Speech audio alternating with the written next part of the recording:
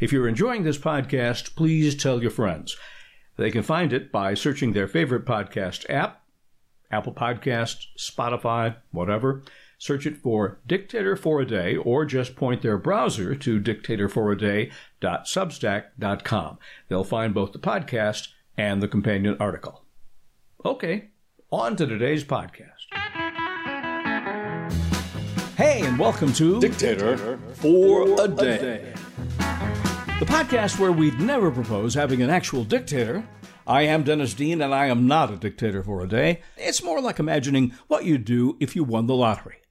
What would you do if you were, in fact, Dictator for a Day? Our topic for this episode, Twitter. The Twitter files, Elon Musk, and the First Amendment. Big week on that, boss. Hey, Sounder, tell me about it. You know, as a recovering journalist, a former broadcaster, I've always held the First Amendment dearly. It's the bulwark foundation of a free society, the right to speak freely, practice your religion freely, and have a free press. Now, the First Amendment is the most important. Second Amendment's there in case the first doesn't work out, right? Sounder, yeah, that's also what the ballot box is for, though there are some serious questions about that in recent elections. But on the subject of the First Amendment, Elon Musk has been releasing Twitter files that are pretty damning to the Democrats. The files were revealed in a Twitter thread by American journalist Matt Taibbi. A lot of revelations in those files, boss. Yeah, there were, including that Twitter staff openly communicated with powerful third parties. That included members of both political parties, enabling them to flag tweets they didn't like and have them, quoting, handled by Twitter employees. Taibbi went on to say that because there are more liberals within Twitter... About 99%, isn't it? Something like that. Because there are more liberals within Twitter, conservative accounts and comments were squelched more often. Now this, from a platform that began, Taibbi said, as a platform for free speech. Here's some of Taibbi's report, quoting, this is what Taibbi wrote on Twitter.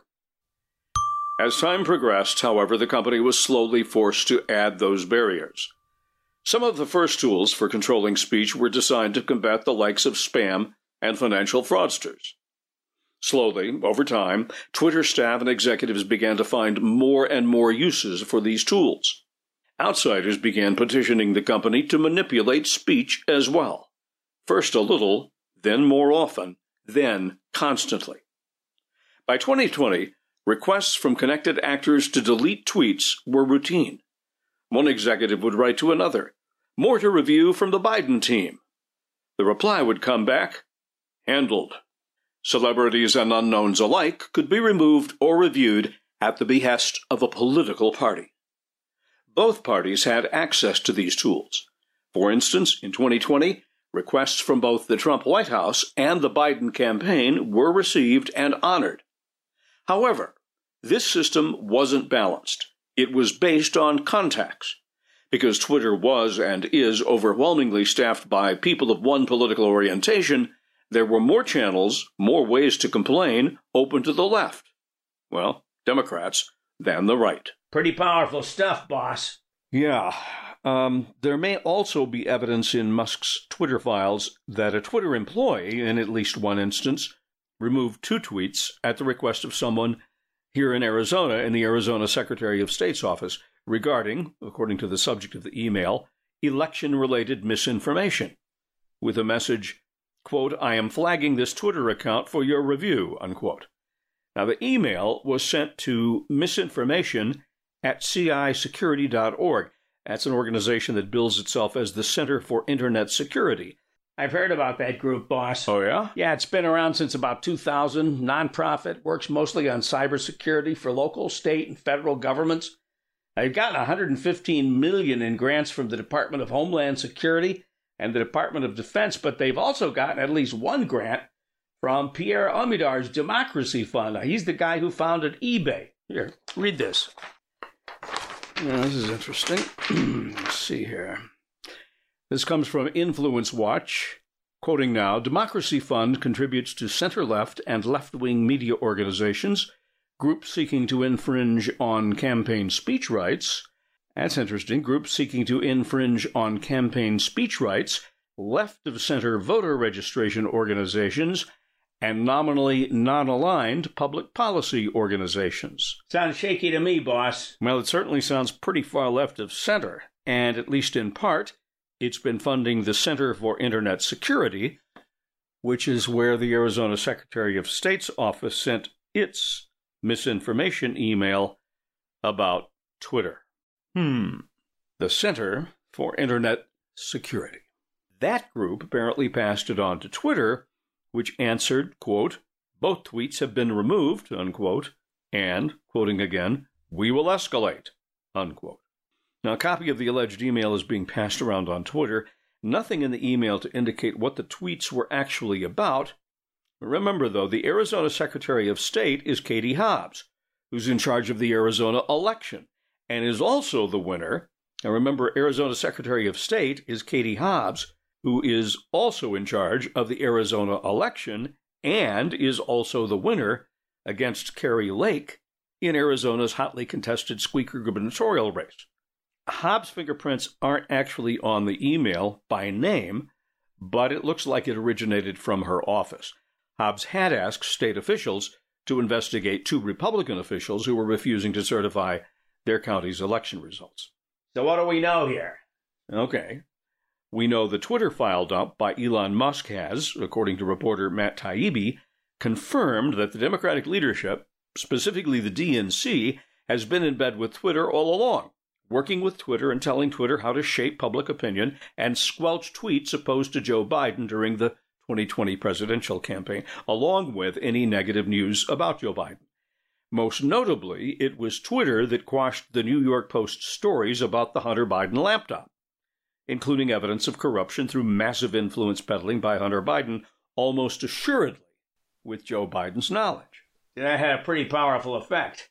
Well, by suppressing the story, Twitter may have changed the outcome of the election. A media research poll shows fully 15% of U.S. voters would have changed their vote if they'd seen the Hunter Biden laptop story. Now, that would be several times the actual difference in votes between Biden and Trump. So yeah, Trump could have ended up in the White House for a second term. Twitter CEO Jack Dorsey may not have been aware of what was happening. His chief legal counsel was apparently ramrodding this through an end run around Dorsey. Some people at Twitter questioned whether suppressing the story met Twitter's own standards for suppressing material that had been hacked. There's no evidence that the story had been hacked at all. The New York Post had the laptop hard drive image, which was ultimately verified as genuine, and has been verified by a lot of news organizations since then.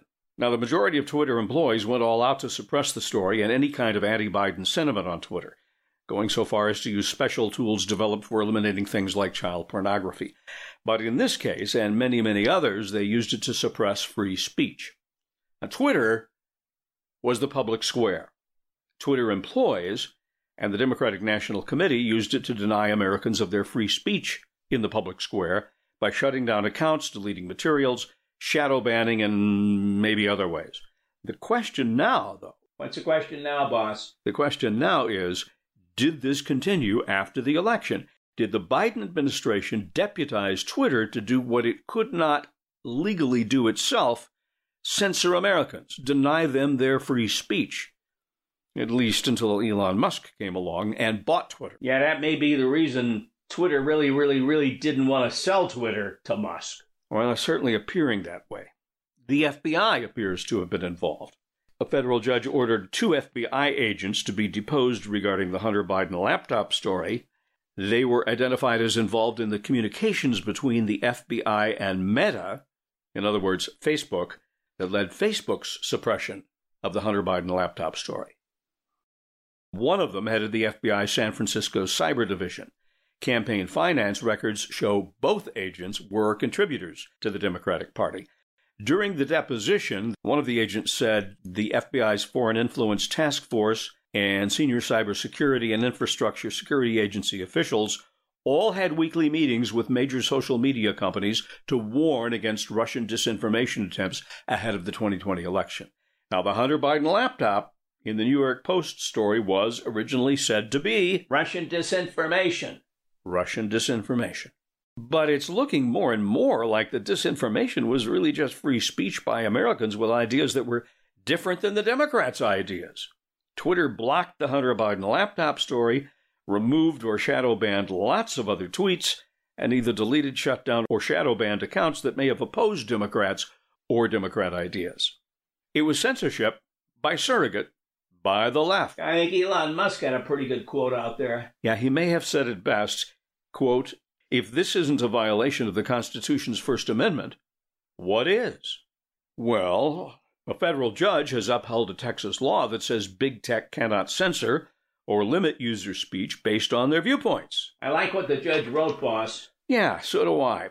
Quoting, "Today we reject the idea that corporations have a freewheeling First Amendment right to censor what people say." You know what it sounded like to me, boss? Yeah? Thought control. Thought control. Thought control. Part 2 of this episode, later this week. You can subscribe for free, and I hope you will, to be automatically notified. But listen, we got to go. For more of these podcasts and our written column, please subscribe to dictatorforaday.substack.com. That's dictatorforaday.substack.com, and tell your friends. Tip, the podcasts are more fun. I am Dennis Dean, and I am not a dictator for a day. Where'd my field captain cigar go?